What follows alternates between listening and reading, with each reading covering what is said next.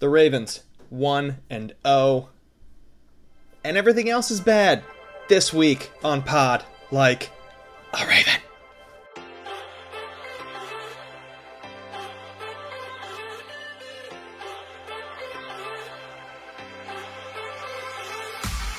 So the challenge this week is going to try to not get too bogged down in the negatives.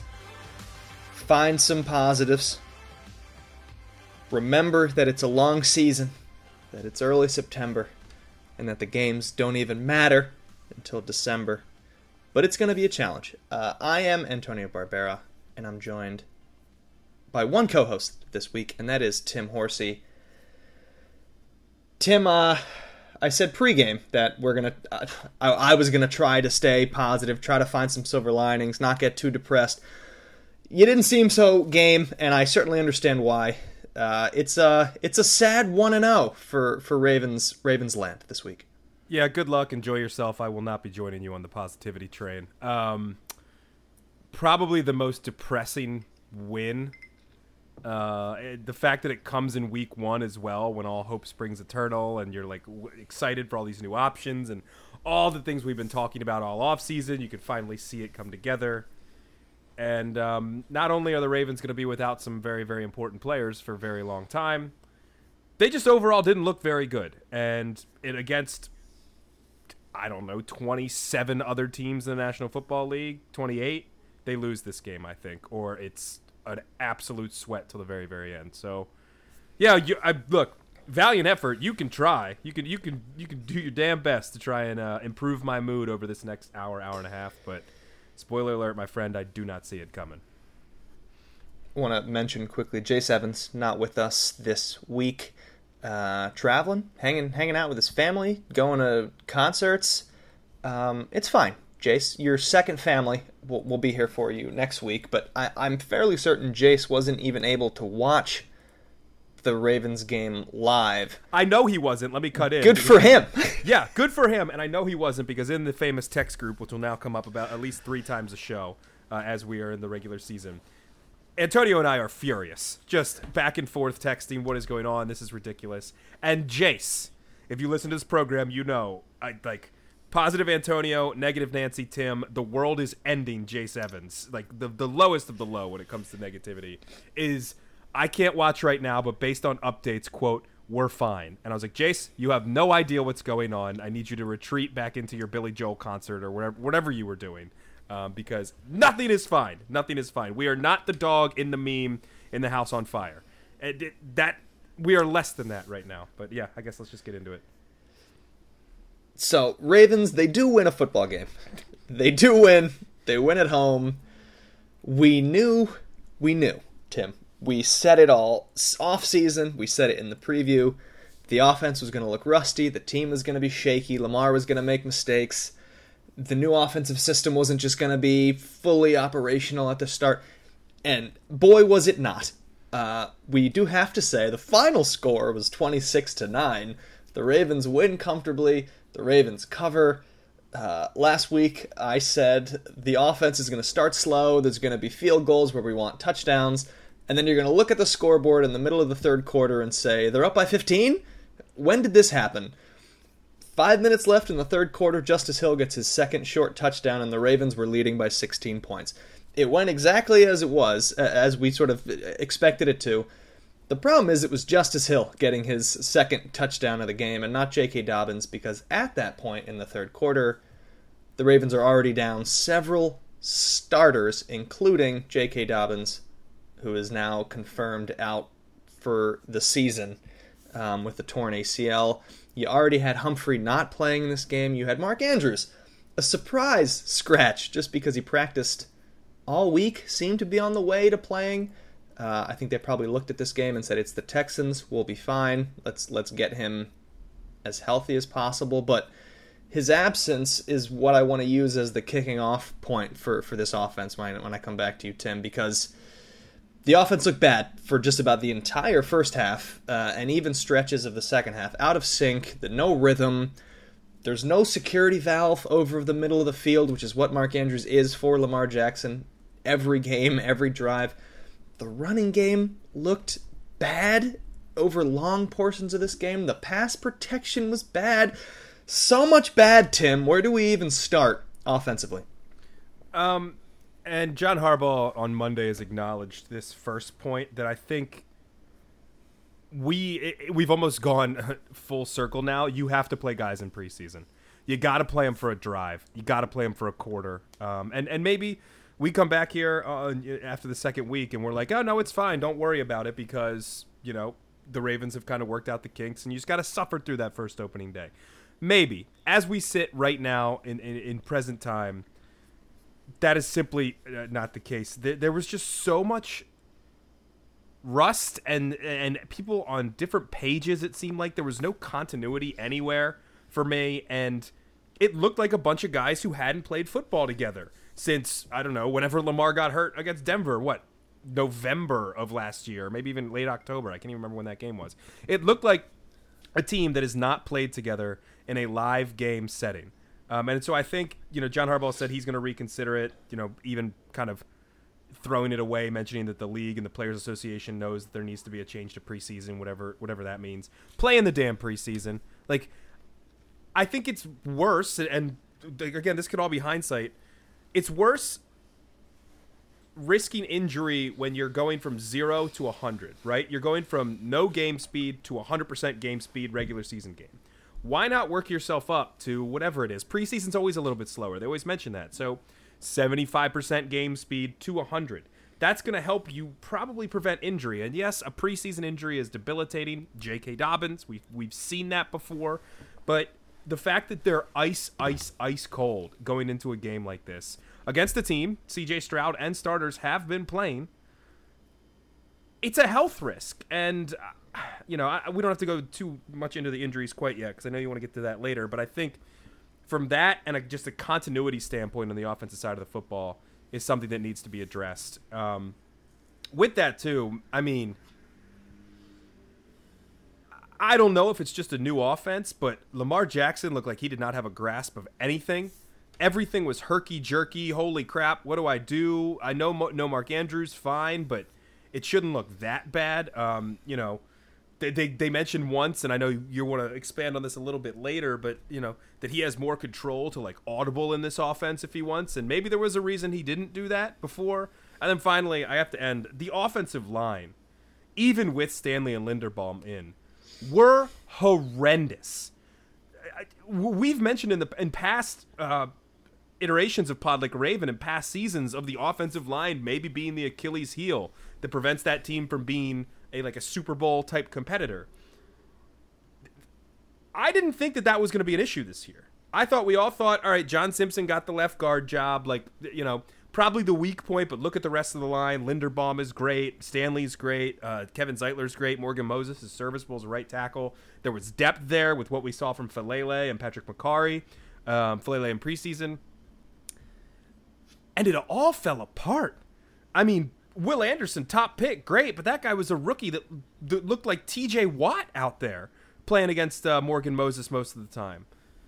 So, yeah, I'm fine with, they need to kick up and they need to knock off the rust a little bit. Yeah, it's a new offense. They'll learn the pieces, what have you, but none of it's going to work if the offensive line can't hold up. And to go against that Texans team and look like that makes me very, very nervous for, the rest of the schedule against tougher opponents. I'm going to push back a little bit on the preseason stuff generally. I think it's okay to get your kinks out in a regular season game with it being 17 games, with it being such a long season. The exception here is that it's a new offense. So right. They've looked bad early in games to start years. This was miles worse than they have looked at the start of other seasons. So that's where I would maybe turn it a little bit. That this offseason in particular, with a new offensive coordinator and a new system and new responsibilities weapons for Jackson and new personnel, that they could have done it a little bit, but we would have been losing our minds if a starter had gotten hurt in a preseason game leading up to this. So I still value look horrible for the first half of a game in the regular season than even the potential for injury, but Goodness. Yeah, the offensive line, a disaster, but I think I'm again going to also put that to the first half and everybody looking like a disaster offensively. By the second half, the offense significantly better. They put 2 touchdown drives in their first 2 drives of the second half. They have a fumble on their third drive where they had gotten a first down, they'd gotten a third down conversion. Odell Beckham Jr. with his first catch, it seems like they were rolling again. And then Lamar just kind of throws the ball forward in front of him. So let's turn to him now, because you touched on him a little bit there, Tim. Erratic, out of sorts. Some nice touch on a few passes. I'm not barely deep balls, maybe intermediate throws. Some nice touch. Clearly missing his security blanket. His audibles were a disaster. I think he did it 3 times in the game that it visibly he was, making some sort of check or some sort of audible at the line where the formation had to change. They were a disaster every time. I think they had a net gain of 0 yards, potentially negative. From my memory, 2 of them went for 0 yards and 1 of them went for negative yards. The team wasn't ready to adjust the formation quickly enough as the play clock was dwindling as he was doing this. They showed Todd Monken in the coach's little booth shaking his head visibly after one of these changes where he was very clearly disappointed in the check that he had gone to. I'm not concerned yet, Tim, because it's one game. It's week 1. Again, it is week 1. It's been one game. Things are going to change. Things are going to adjust. You want to see mistakes early. You want to see things improve because it's not going to be perfect in week 1 with all these changes. But how concerned, Tim, week 1 on a scale, 1 to 10, or one of my famous, flipping the chair or seated in the chair after one game of this. When is this going to disappear? When is this going to lead to a turnover? A decision where he's doing this in the 4th quarter of a game and we're screaming, just run the play. Where are you on sitting to flipping the chair? It's funny, the audible stuff, I'm crouched over. I'm up off the chair, but I'm not willing to grab it yet and make a WWE type move. I kind of, but I'm noting it for future episodes. We'll put it that way. What I'm more concerned about with Lamar Jackson, and especially in a system that is, we've seen it, is going to throw more, is going to give him more license to make decisions more and be a more vocal part of the offense and kind of, call the stuff that he wants to call, is the decision making in terms of ball security. There's every sort of Lamar Jackson debate that you can have, and many people have, and the whole contract back in the day, whatever. And is he a good, is he in that upper echelon of elite quarterbacks, what have you? You can have your opinion either way on that, and I don't disagree. There's arguments on all sides. The number one problem for me is just the dumb, boneheaded interception. It has not gone away. He had another one in this game. It's a ball that he doesn't have to throw. He's clearly, the Texans players after the game even mentioned it. He's clearly trying to stay in the pocket more, to the point where there's sometimes where he just simply shouldn't, or there is no pocket to stay in, and he's trying to force it and try and become this quote unquote passer. But what we saw in that interception is the thing that I think is going to, if the Ravens are, this contender that we want them to be, I don't even know if I think that anymore, but if we want them to be that, he's got to cut those out. And I just don't, based on all of the evidence, I'm not ready to sit here and say, oh no, but he'll overcome that. He's still a young player. Dude's on the 2nd contract now. We've talked about that. What pressure comes with that as the the face of the team, and the Brinks truck, is backed up to you because of it. There is an added level of pressure on Lamar Jackson now to not just be this guy of, is he worth the contract? Because the contract's there. You have shown you're worth it, but now you have to prove it again and again and again. And I think we talked about this a little bit last week. And man, to see that again was probably the second most disheartening thing of the entire game for me, outside of obviously all the injuries. I think, was it Jace last week that mentioned the frustration of seeing him make dumb interception? It might have been you. I forget which of the two of you it was. I think it was Jace. Yeah. And he has the first drive, and he ends up getting sacked on third down. And then it's the second drive, and they have a short field after the Texans turn the ball over on downs. And you can just see him trying too hard. It's like visible that he's trying too hard and trying to make plays when they're not there. And just, you're in the red zone. Points, man. It's free points. The Texans, in my opinion, made a ridiculous decision to go for it on fourth. I think it was 4th and 1, 4th and 2 on their own side of the field. They just gave you points. Take them. Take them and say thank you. And it's just clear he doesn't want to get sacked again. And he throws like a 3-yard pass. It's 3rd and 6 in the red zone, and it's a 3-yard pass. And it's going nowhere. It's not going to be a first down, even if he catches it. And it's that play that you're absolutely right. He is not eliminated. Again, we're trying to push some positivity, trying to push some optimism. He's going to be rusty, considering he hasn't played in almost a year and 10 months, whatever it is. That's the rust kind of play. I want to see what happens now, game 2. That's basically like, this is where I'm drawing the line, is after one game to start a new season. It's going to happen again. I'm pretty confident we're going to see it again. I disagree that it's a rust thing, because this is just part of, I think it is part of, and I don't want to accept it, but you almost kind of have to, this is part of his game. It is not going away. It is not like a, we're not in the Josh Allen phase where all of a sudden he was accurate and now he's one of the best quarterbacks in the NFL. We're past that stage with Lamar Jackson. Sure, can he add tools to his repertoire and become a more experienced quarterback and maybe a more savvy quarterback as he goes through the years here? I absolutely think he can. But there is no evidence to prove that one of the parts of that growing maturity or whatever it is as he's in the league for longer is the dumb penalty. He almost always has one. He has one in almost every single game. And if he doesn't clean it up, it could be really, really debilitating to this Ravens team. I want to talk about some of the other players around him offensively. Obviously, J.K. Dobbins gets hurt in the first half of this game. I believe. I'm pretty sure it was the first half. And then it's like, it's much more Justice Hill than I thought we were going to get. I kind of assume at that point it's just Gus Bus into the ground. They have even carries by the end of this game. I can tell you right now, I'm going to hate seeing Melvin Gordon getting double-digit carries a game by late September. That's going to be very annoying to me.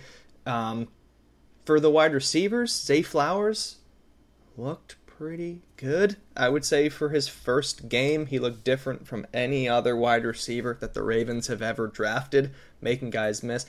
I could use one less screen to him, maybe 2 fewer screens thrown to him per game. They just kind of did that, I think, 4 times by the end of this game, but he looked really good.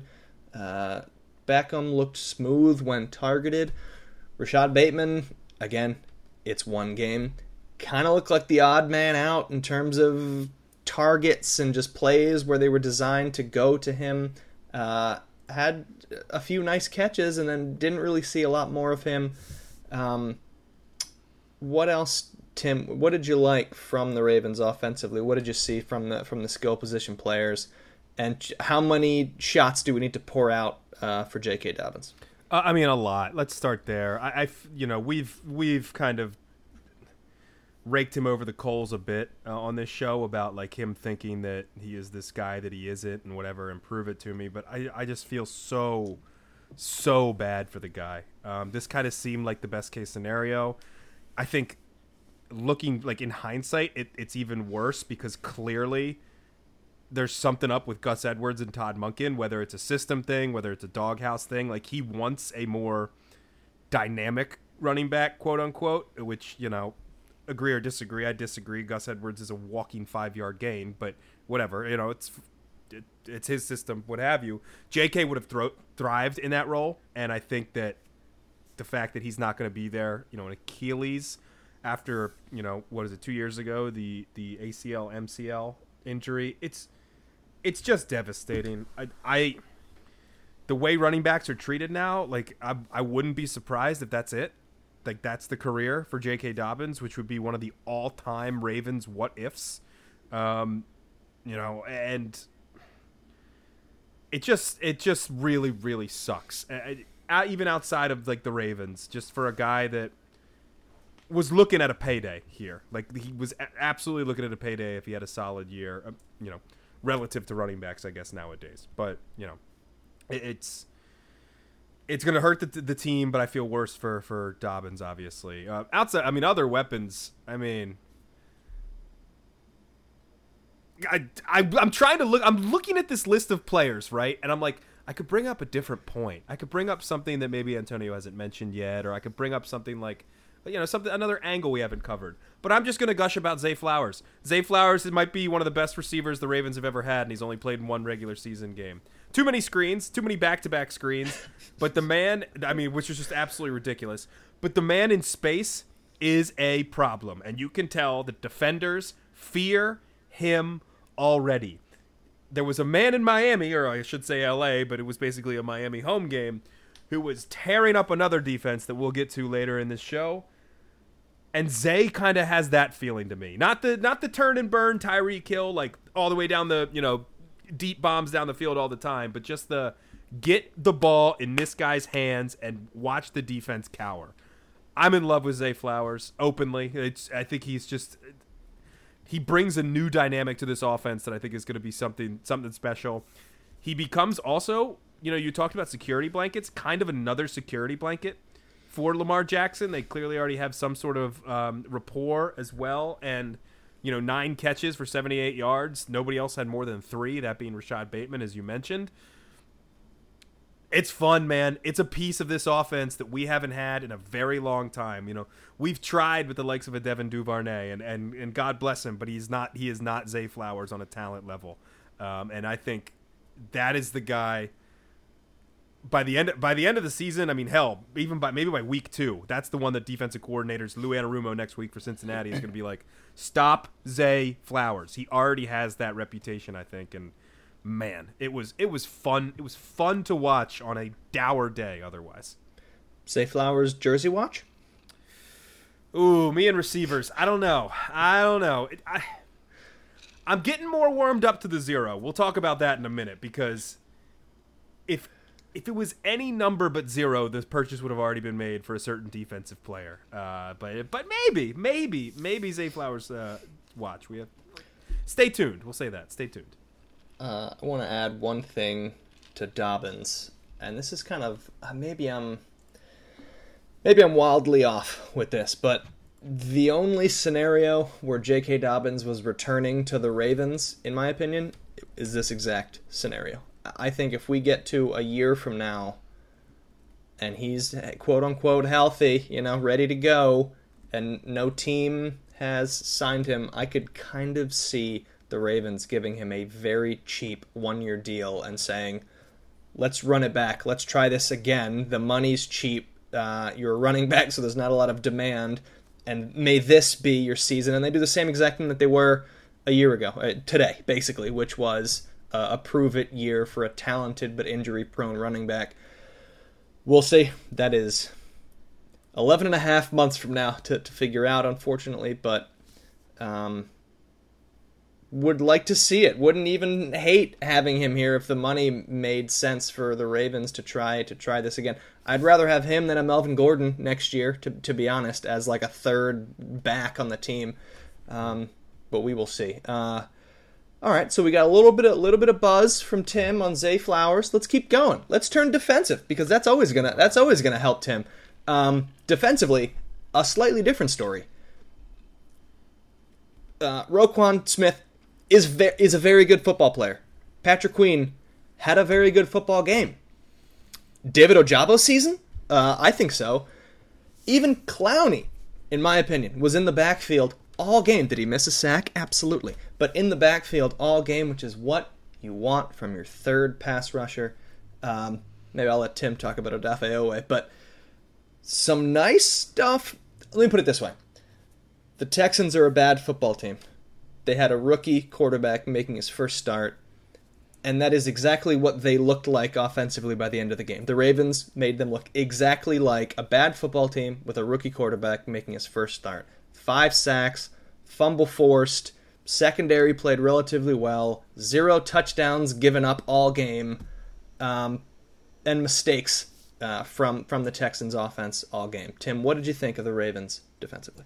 I mean, we should mention on this side of the ball, Marcus Williams tearing his pec, going to be out for a while. They're debating surgery. It's not season ending, but another injury for a guy who I thought was playing well up until that point, which is just... And a guy who doesn't get hurt. I think when he signed, one of my biggest points was, look at how few games he's missed. What a perfect signing for this team. Yeah, he's missed 5 games in 5 seasons for the Saints, and now is going to miss 2 massive chunks of 2 different seasons for the Baltimore Ravens because of injury. But even after he went out, he held up pretty well. I thought Ardarius Washington was okay in the secondary, Ronald Darby as well. A lot of Brandon Stevens. You look in the thing, he had 12 tackles because he was getting a lot of balls thrown his way, which you don't love to see, but hopefully Marlon Humphrey coming back soon will help with that. Yeah, I thought Ajabo was impressive. Obviously, getting the sack was huge, and good to see because the man on the other side, Odafe Owe, I am officially gifting the award of the Matt Judon Award for the nearly theirs. The amount of times that Odafe Owe was just nearly there, and you could count it as a pressure. And those guys in PFF and what have you are going to say really good pressure rate from Odafe Owe because he was so close to getting to that guy.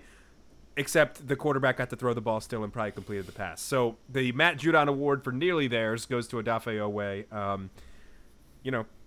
Just a little bit faster, bud. A little bit faster. Same with Jadeveon Clowney. A couple missed tackles. Obviously the sack you mentioned was frustrating to see. But my God, Roquan Smith is the best player on this football team. It's not even close. It's not even close. It's not close. I will not hear an argument for any other player on this football team, including the quarterback. Roquan Smith, it's shades of Ray, man. He is everywhere on the field, finishes with 16 tackles, the record for a Raven in week 1. Him and Patrick Queen are the first pair of defensive players in Ravens history with 10-plus tackles and a sack each in a game. Side to side, up the middle, over the top, in the backfield, what have you, Roquan Smith was there. He was making every single play for this Ravens defense, and screw these ratings of positional importance and an off-ball linebacker. I don't know. A man who can tackle every single ball carrier that is within, 10 to 15 feet of him at a moment's notice is a guy that I want on my football team, and that's Roquan Smith. I shouldn't say this because there would be heresy and slander, I should say, to the likes of Ed Reed. There's not a player in the NFL right now I like watching more than I like watching Roquan Smith play defense. So there it is. There are your 2 positives, Antonio. You did it. Very good job. Zay Flowers was electric. He's already the best receiver on this team. And Roquan Smith, I mean, I know there's your Fred Warners out there, and Fred Warner is fantastic too. Don't get me wrong, but the fact that the Ravens pulled this trade off and got this guy in purple and black and then we're like, yep, don't worry, we're giving him the deal too. So I get to watch 5 more seasons of Roquan Smith play in the middle of this team and just rack up tackles. He's going to have 300 tackles this year. I don't even know how that works out math-wise, but we're just going with it. 300 tackles for Roquan Smith this season in a Ravens uniform. He's just so good, Antonio. I have nothing else to say that's constructive. It's just I just want to gush about how good he is and how much I love watching him play. Traded for a second-round pick, Tim. A second-round pick? A second-rounder. I'm going to agree with you wholeheartedly. Whenever you know what I enjoy with the Ravens defense is when it's 3rd and 1, 4th and 1, and it's an obvious running situation, or maybe the offense's formation looks like it's an obvious running play. He just stuffs it up. It's over. He just stuffs it up and drive ends, or it's a turnover on downs. And they showed a highlight. I don't remember which play it was, but they kind of went back to it and specifically pointed him out and how he snuffed the play out and just made it go another direction, and then it was tackled by somebody else. He does that dozens of times a game. He's not going to make the tackle every single time, but he's on every single play. Speed, tackling, ability to understand what's happening on every play. And we traded a 2nd-round draft pick for him, and he's going to be there for years to come. Elsewhere, talking intangibles, Tim, talking about rust is the penalty situation. Now, this has been a Ravens hallmark, really, with Harbaugh, with Brian Billick. They love penalties. They can't get enough of them. They had too many of them by their own standards in this game, offensively, defensively, special teams, whatever. It was a perfect omen that on the opening kickoff of this football game, the Ravens had a penalty on the return. Matabuke had 3, I think, in this game. I think he had maybe 40 yards in penalties. We can't have that, even though Matabuke had a good game overall, but it has to get cleaned up. And I'm not holding my breath because it happens off and on with this team every single year. Justin Tucker was Justin Tucker. Stout was, dare I say, stout. There were some whispers about him needing to have a better season than his rookie year as a relatively high draft pick for a punter. He was great all game. And then I wanted to talk a little bit about the Texans and their head coach making some rookie decisions. But let's talk first about the intangibles. First of all, can we not fix the penalties, because that's never going away? Can we mitigate this? Can this get fixed? Was this a week 1 thing, or is this yep, they are going to be... Was it 15 penalties? A dozen penalties? It was a lot against a bad team. This does concern me, is penalties against a bad team.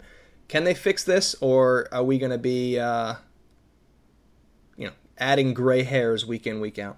Adding gray hairs. It ended up 13 for 106. The Texans had 9 for 88 as well. Sloppy football. I can't remember the exact play. There was one on like a 3rd and long, too, that just absolutely continued to drive, and it was horrendous, boneheaded plays.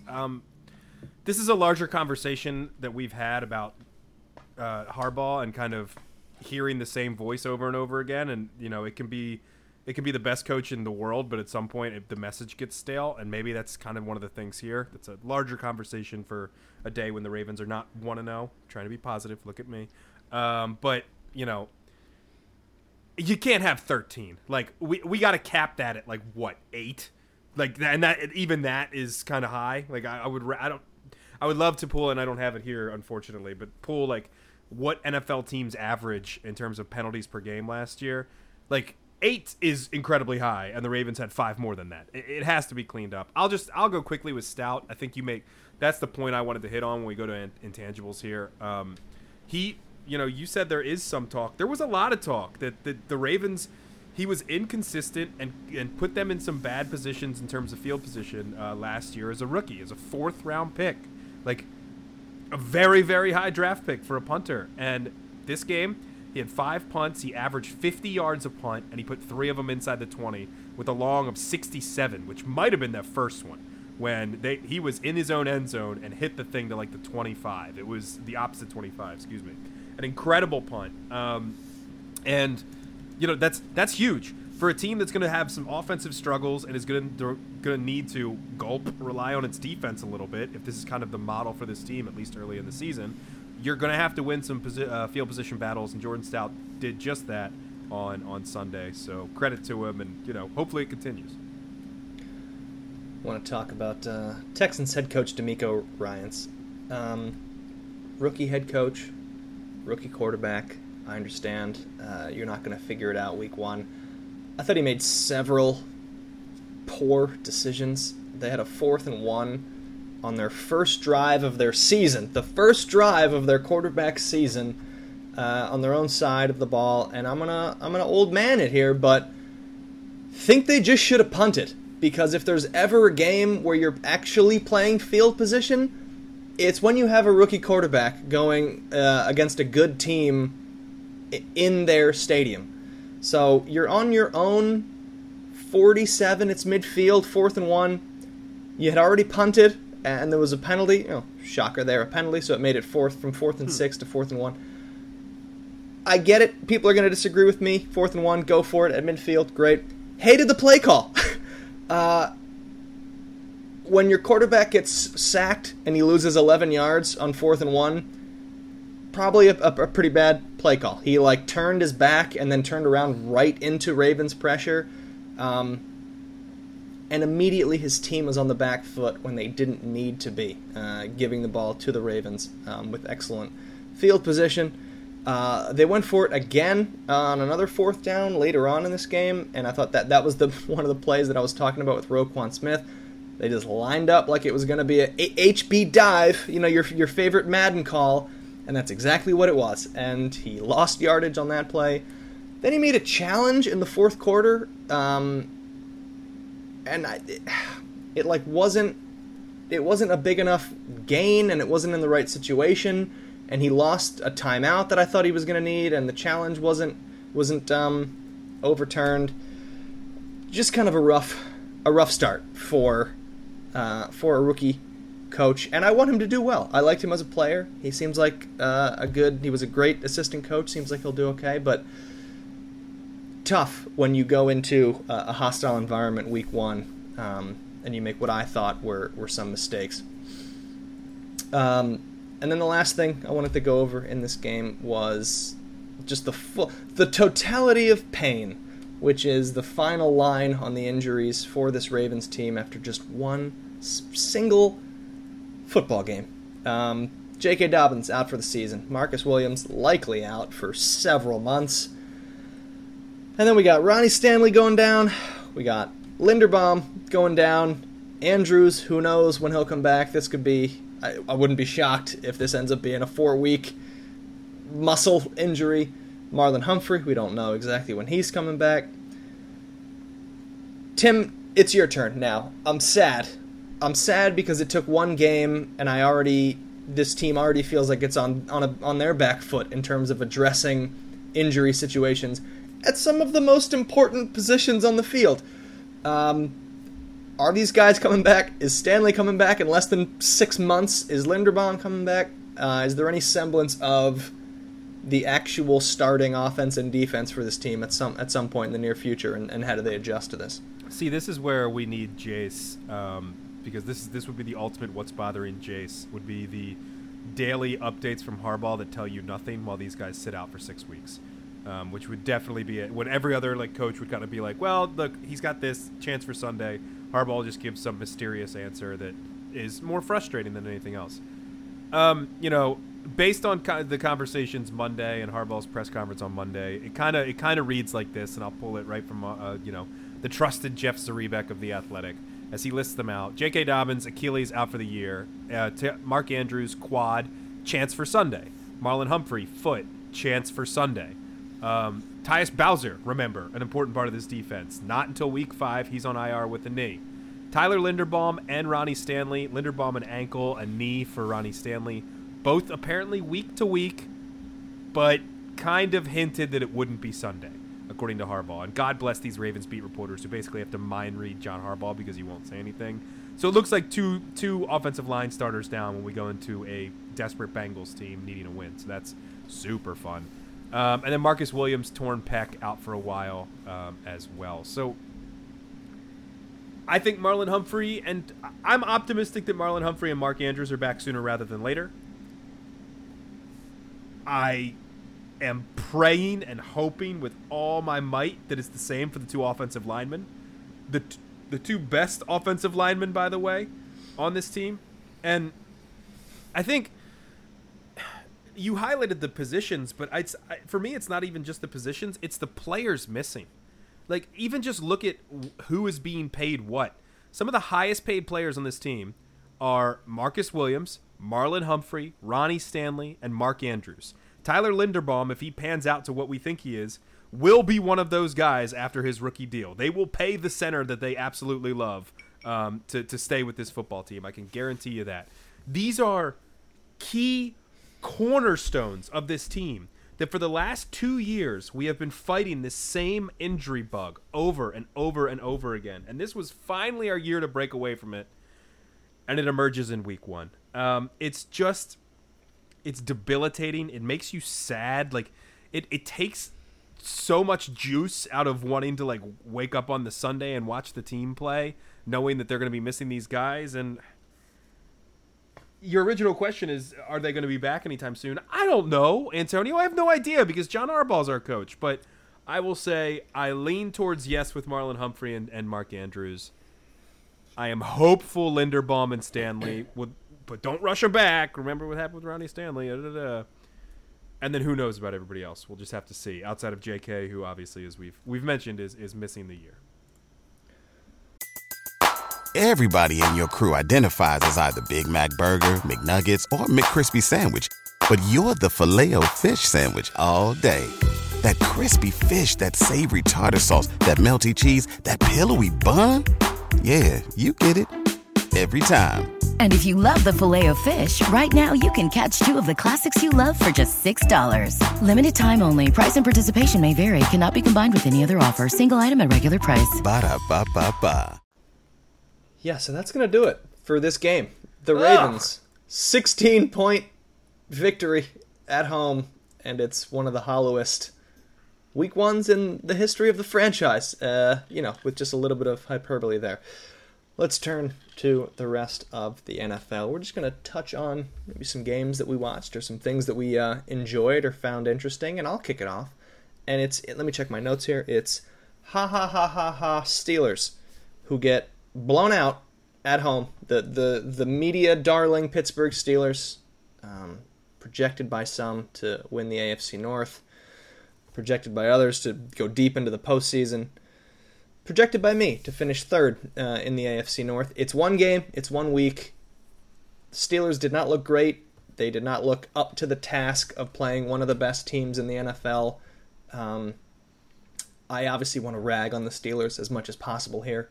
I honestly think this was mostly just the 49ers being really, really good and really talented, and Purdy picking up exactly where he left off last year, looking like Joe Montana. But Pickett did look shaky for his first start of the season. He was, again, one of those guys that looked amazing all off season, training camp, mini camp, all that stuff. Did not look good at home in his first start. A lot of balls sailing, getting away from him, some bad decisions. And I would love the Steelers to be this bad all year. Probably not going to happen, but I very much enjoyed them getting blown out and being down 20-0 at home in the first half of Week 1. Yeah, I'm just going to jump in on this one real quick. It was absolutely incredible. I was not buying this Steelers hype. Now, will they go 9-8? Yeah, because it's Mike Tomlin, and they will always go 9-8.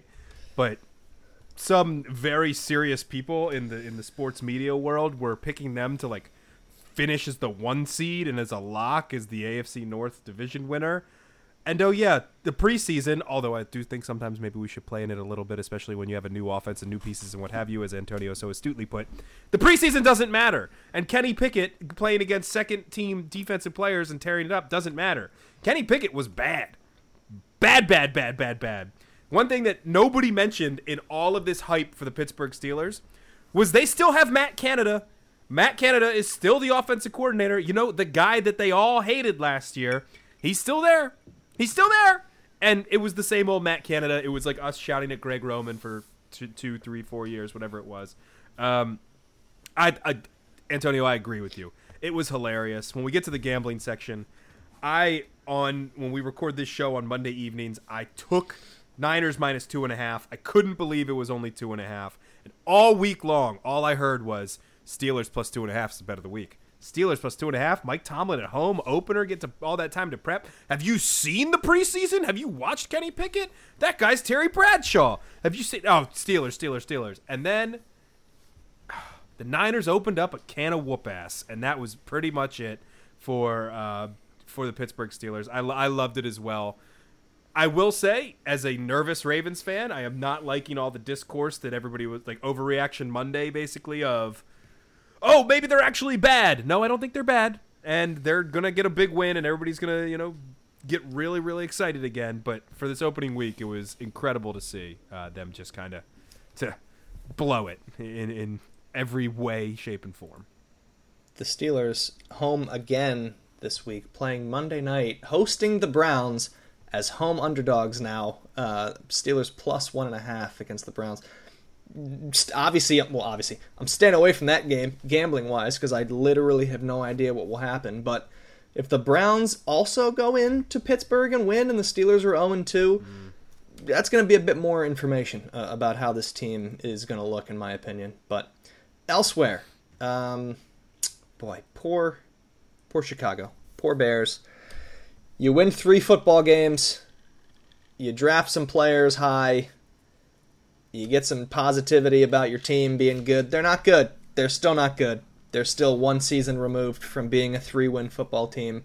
They get smoked at home by the Green Bay Packers. And then the Eagles. I had to watch every minute of Eagles at Pats. They were one of my picks last week. I had the Eagles at -3.5. And I was convinced for the entirety of the second half of that football game that the Patriots were going to come back. The Eagles tried to give it away several times. The classic fourth quarter fumble when all you need to do is get a first down or two and the game's over by Jalen Hurts. A questionable, again, I'm just turning slowly into an old man on this pod, but Eagles going for it on fourth down late in that game, trying to ice it. And throwing a very covered slant. I didn't like that decision either, giving the Pats one more chance to try to drive down. A game that looked like was going to be a blowout in the first quarter became stressful, but Eagles still hang on. Pats 0-1, and the schedule does not get easier for them as we go further through the season. Tim, what did you see across the NFL that got your attention? Yeah, the Eagles one was interesting, right? Like, I think the Pats are another team where, you've mentioned it on this podcast of like, just don't see it. I don't see this like some sort of hype that people have for this team. But that Eagles Super Bowl loser hangover, I think, could be a bit of a worry. I'll say this, and maybe it's because I had all the juice for the early slate, and by the afternoon slate, you have the people over, everybody kind of leaves, you're cleaning up, what have you. You're not as paying attention as much, and I know the later slate was better, and I've obviously still watched everything with the setup, but the opening week kind of sucked. It just kind of sucked. Like, the early games were, they would go to Scott Hansen, and he would go to, like, the Octobox, and everything was, like, 7-6. And just, like, meanwhile, watching the Ravens just lay an egg in a big win, whatever. Overall, just was kind of a blah weekend, and maybe some of that is just the taste of the Ravens and the injuries and what have you. A couple other notes here, and I will admit, as someone who has a job that starts very early in the morning, I only watched the first half of this. Excuse me. But is Dallas elite? Is Dallas one of the like top teams in the National Football League? I think there's a case, at least for this week one. Everybody talks about the AFC's great, the AFC's great, the AFC's great, and I don't disagree. From a depth point of view, the AFC is stacked. But Dallas and San Francisco, man, they might be a touch above, and it's not even the Dallas offense. Everybody wants to talk about Dak, and everyone wants to talk about Tony Pollard and CeeDee Lamb, what have you. It's that defense, man. That Dallas defense is scary, and they've got guys on every single level, and I think that they could be a force through the rest of this year. Couple more here. Chargers gonna Charger. My God, did the Chargers Charger all over themselves. Just Charger everywhere. So much charge happening. The Dolphins get a 36-34 win. Tua passes for 466 yards. Tyreek Hill was a menace. 11 receptions, 215 yards, and 2 touchdowns. That is something that, it's the big question. I'm stating the obvious here. Tua stays healthy. Vic Fangio running that defense. I don't know if we're taking the Dolphins seriously enough as that team that we kind of consider in the upper echelon of the AFC. And I think a lot of that hinges on Tua staying healthy, which I think is interesting. The Raiders, for me. Raiders, 1-point win over the Broncos. I thought I came on here when we did our over-unders. I had a Raiders under. Josh McDaniels still being the coach of that team surprises me. I know they have some guys, but I just think that there was a case for the Raiders to be the worst team in the NFL for me, and they did not show that on Sunday, getting the win over the Broncos. Only a 1-point win, but I thought Jimmy G looked good. There might be a little more juice to the Raiders than we thought. We all knew, and I was so scared to take it because it was the Cardinals, and I feel stupid not doing it. The Commanders should never be 7-point favorites to anybody anywhere.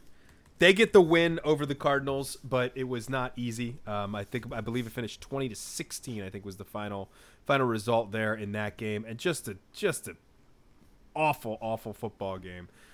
We did, locally here, and Antonio knows as well. The Fox game for most of the nation was Steelers-Niners, which I would have loved a lot more. Watching the Niners just kick some Steelers, but we had to put the Cardinals-Commanders on the second TV on the Fox TV because that's what they gave us, and it was horrendous. And just, I think the only other one, this is just a fun one too. I agree with you. I was all over the Packers. I think the Packers are good.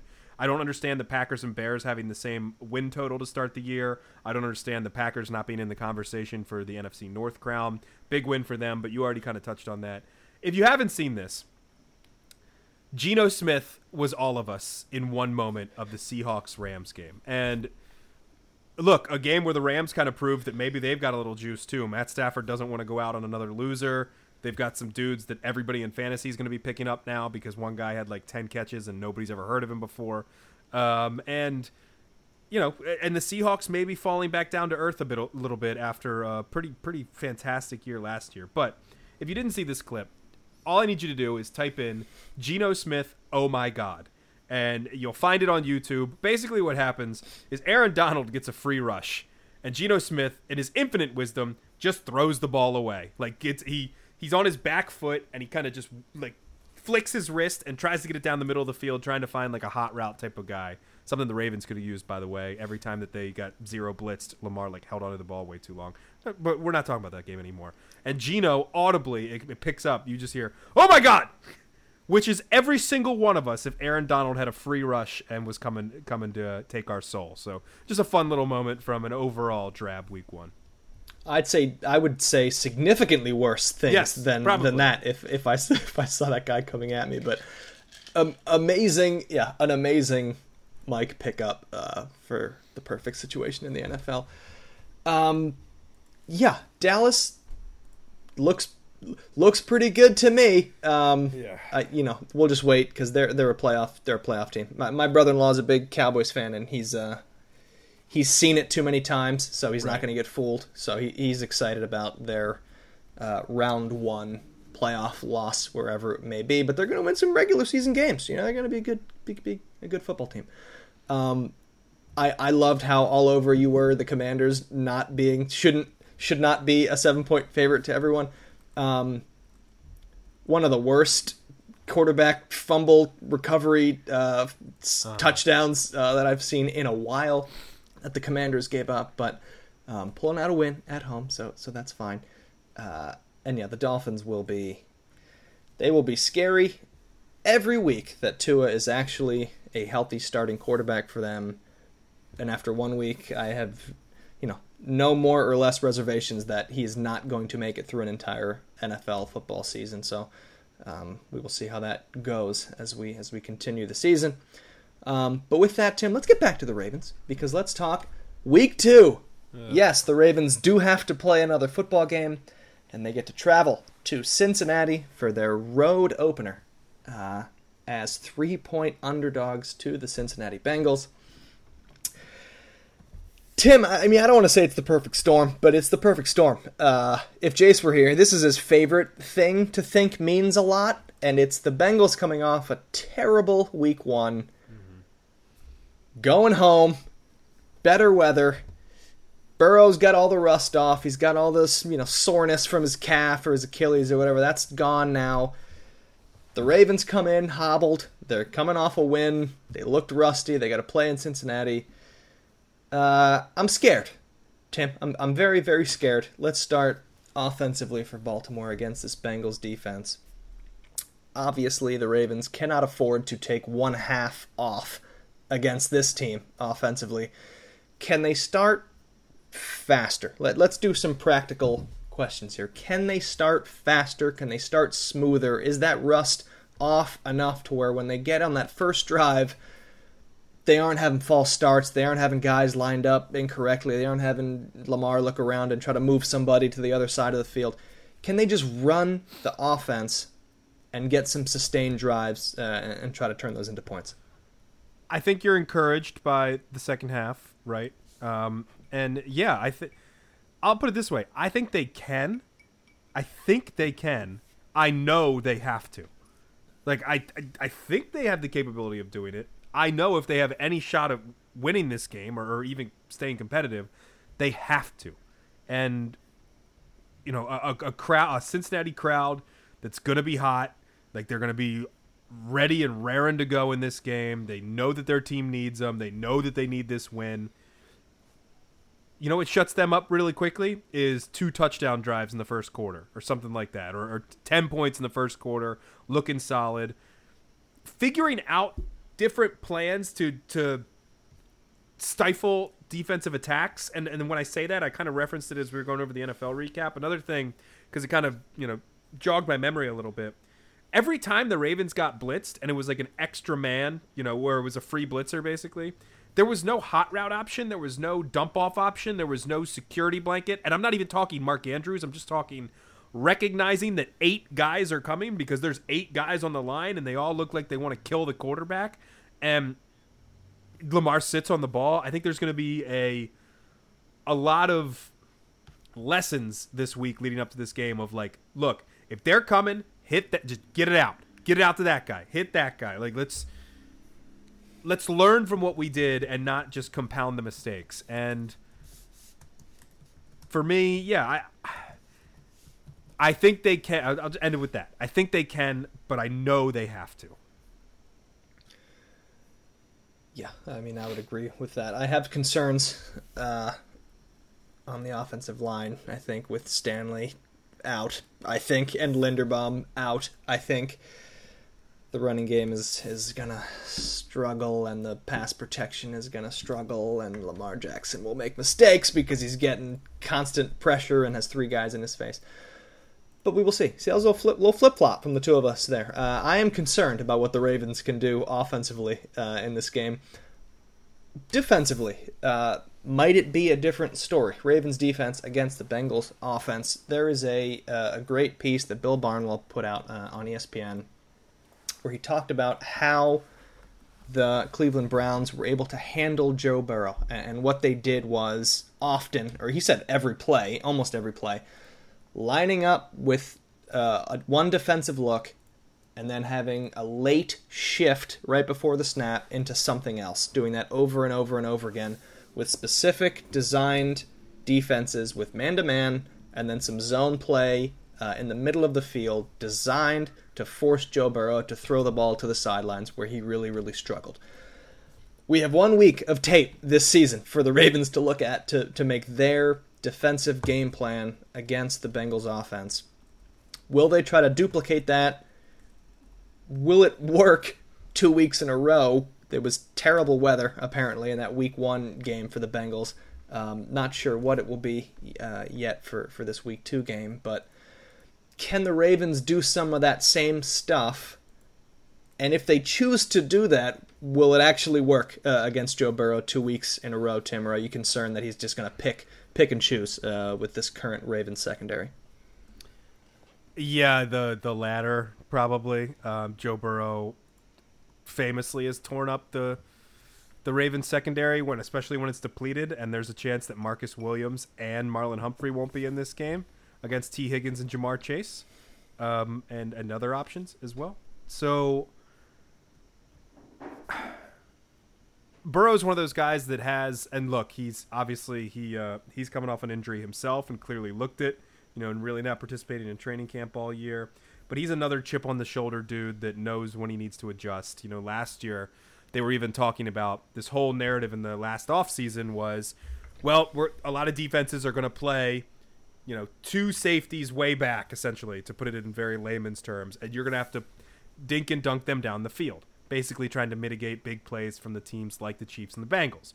Joe Burrow in that offseason was essentially like, yeah, we know we need to do that. We're working on it. And they started off incredibly slowly and ended up getting to I think they started 0-2 actually. Ended up getting to the point where obviously they made it all the way back to a deep postseason run. And so I think that they know how to adjust and they know how to fix things that aren't working. So yeah, is Mike McDonald a very smart defensive coordinator and try and change things up to disguise things and confuse Burrow? Sure, but is Burrow going to be ready for it? Absolutely. I am incredibly worried about this Ravens defense going up against the revenge tour Bengals offense, especially that they're hobbled. Yeah. Yeah. Let's get to the picks, Tim. Unless you have, I guess in your selection, if you want to go over intangibles, there's not much to say. Tucker's going to be good. The Ravens are going to commit penalties. Let's see what Stout does week 2. How does Zay, like, now that they know he's the main man, how does he respond to that? I think is another point, too. Yeah, I like that. And then it's health. Who plays and who doesn't play. I think none of them play, is how I've kind of closed on this. In reality, I think either Andrews or Humphrey, one of them should be playing in this game, that with both of them being kind of close to ready to go. I don't think any of them play. I think both are out. I think both linemen are out, and then obviously the other two guys with long-term injuries. And I think the Ravens defense, the secondary, struggles to get off the field. One too many times. I don't think it's a blowout, but I think the offensive line is going to struggle. The running game for the Ravens is going to struggle. The passing game is not quite well-oiled enough to save this team in a tough road game. And the Bengals receivers will give this secondary trouble. I have it as a 23-17 win for Cincinnati. Just close enough to make it extra annoying. But the Bengals as a -3, as a gambler, it's a tasty line to me. Had the Bengals done anything at all in their week 1 game, I think this line would be a little bit different, but because they look so bad, it's only 3 for Cincinnati in a situation where I think they're going to play significantly better. So I'm taking the Bengals there. And then, Tim, why don't we get your Ravens pick before we do the rest of our gambling section? Yeah, I'm with you on Bengals -3. Everything you said, I'm not going to belabor the point. I think the point I am going to belabor is the one that you made at the very start of this preview. The Bengals need this game. The Bengals have heard the Bengals start slow. We start slow. They just got, taken to the cleaners by a division/state rival. One that I believe is like 6-1 in the last 7 against Cincinnati as well. They're not feeling great about what they just overcame, or what they had just had to deal with, But they're desperate. They cannot go 0-2, much less 0-2 in the division, mind you, in a division that is very, very tough. It's their first home game. Their guys aren't nearly as banged up as the Ravens are. Everything you pointed to as well. Joe Burrow, as much as you tried to say, like, oh, the second half for the Ravens offense was good, I don't have any faith in that unit as of right now. Bengals -3 for me, unfortunately. And I hate it. I hope I'm wrong. Let's get to our other picks. I went 2-1 last week, Tim. I got the Ravens pick right. I got the Pats loss to the Eagles right. And then I had my teas, and 2 of the 3 covered. And the one that did not cover was the Chiefs, who, when I went on the pod and made the pick, were 6-point favorites. I think it might have been 6.5, actually. We stopped recording, we woke up the next day, and Travis Kelce was hurt, and that line moved to -4.5.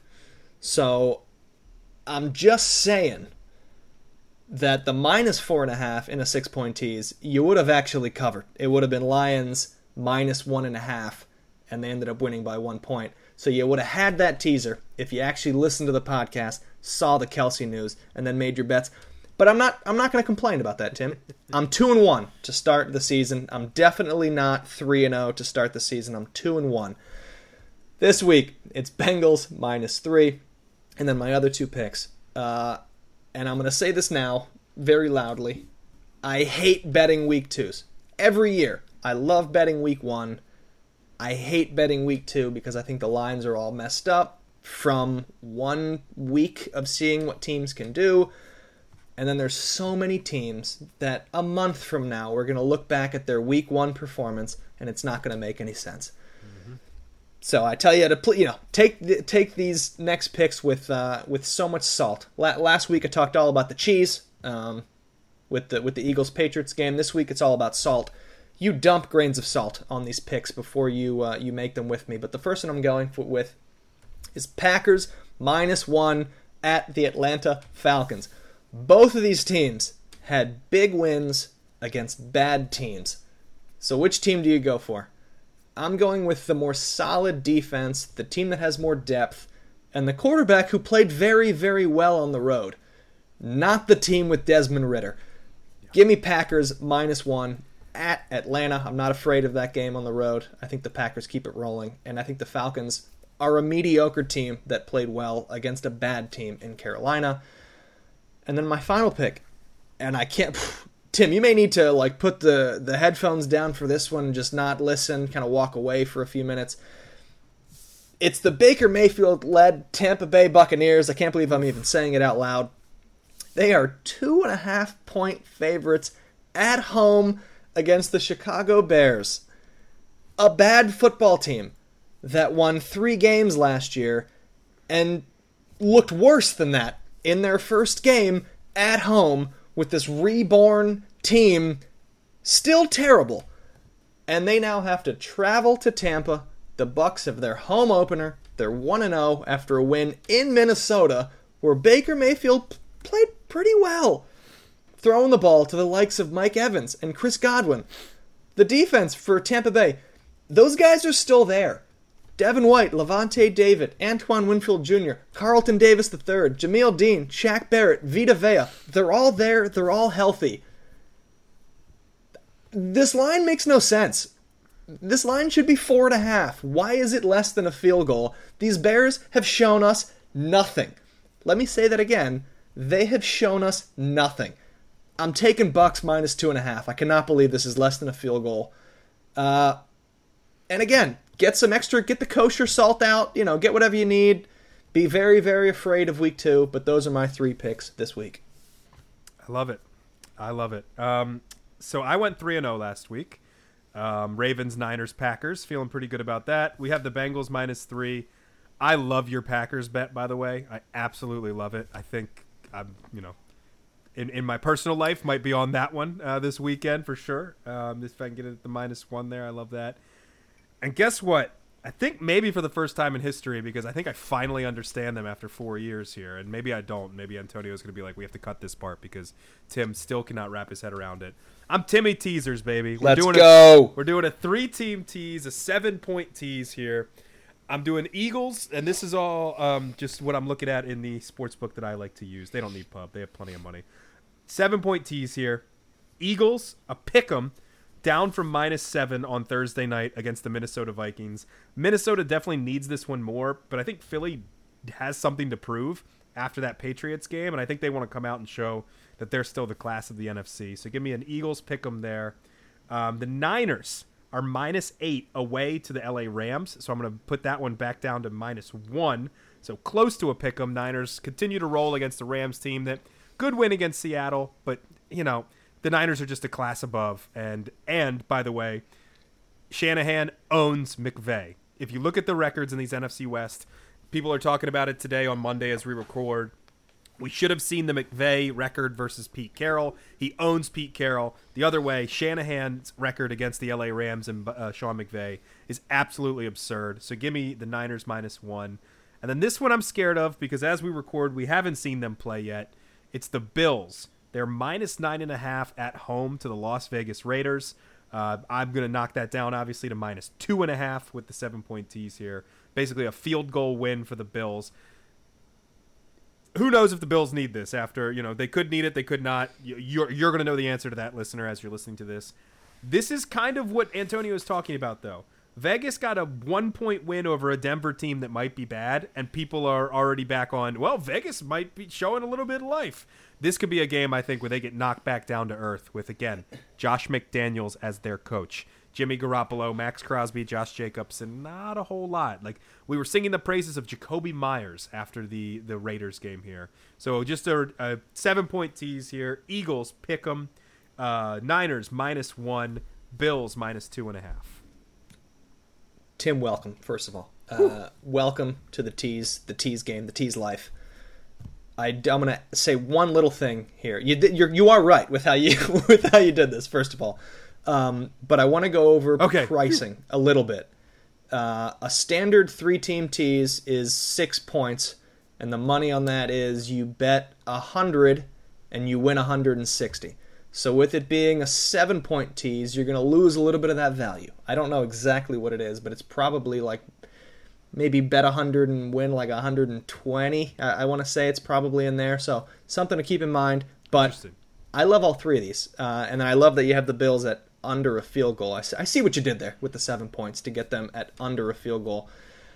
I don't know how these 3 games don't finish the way that you have them. So yeah, that's what I'm scared of. Might need to. It's week 2. We love week 2. Might need to make some phone calls after we get off this, and maybe watch the Bills and see what they have to do. Even if they win against the Jets, as long as it's not just an absolute blowout, I don't know how much that line would maybe half a point or something like that. But we'll certainly. I think you'd be more comfortable with Buffalo in that game against Vegas if they play well against the Jets. But anyway, I love Tim's picks. I love that he's joined the Tease life, and we will see how these all go. No picks from Jace. We couldn't get any of them. I would love to have known his Ravens pick. We might have to talk next week about what he would have put down for this game. I'm going to go ahead and predict that he has the Bengals -3, but we will see Jace next week. Tim, anything else as we wrap this up? I think I started to feel worse by the end of the episode. I got a few nice things out of you, a few positive comments, but it's a long season. We got a long way to go. The Ravens are 1-0. Anything else before we wrap up here? Just one small programming note for the listeners. I feel like they should know and not panic. Next week's episode will be coming out on Tuesday, as usual. It probably will be a little bit later than the typical midnight Eastern time release on Tuesday. Actually, I can guarantee you it will be a little bit later than the midnight Eastern time release. I am away this weekend, so it'll be just a 2-man booth for Antonio and Jace, and then I am back on late Monday evening, so when I wake up on Tuesday morning, I will rush. The first thing I will do is put the episode together and send it out to you loyal listeners. So you might have to wait just a little bit. You might not have it with your morning coffee. You might have it with lunch, but the Pod Like a Raven will be there for you on Tuesday. It will just be just a touch later because of some traveling issues. Yeah, a very good point. But we're going to bring it to you every week, just like we will do for the entirety of the season. For Tim Horsey, I am Antonio Barbera, struggling to get through a solemn Pod Like a Raven episode. Thank you for listening. The season is long. The goals are still there. The dream is alive. We will see you next week.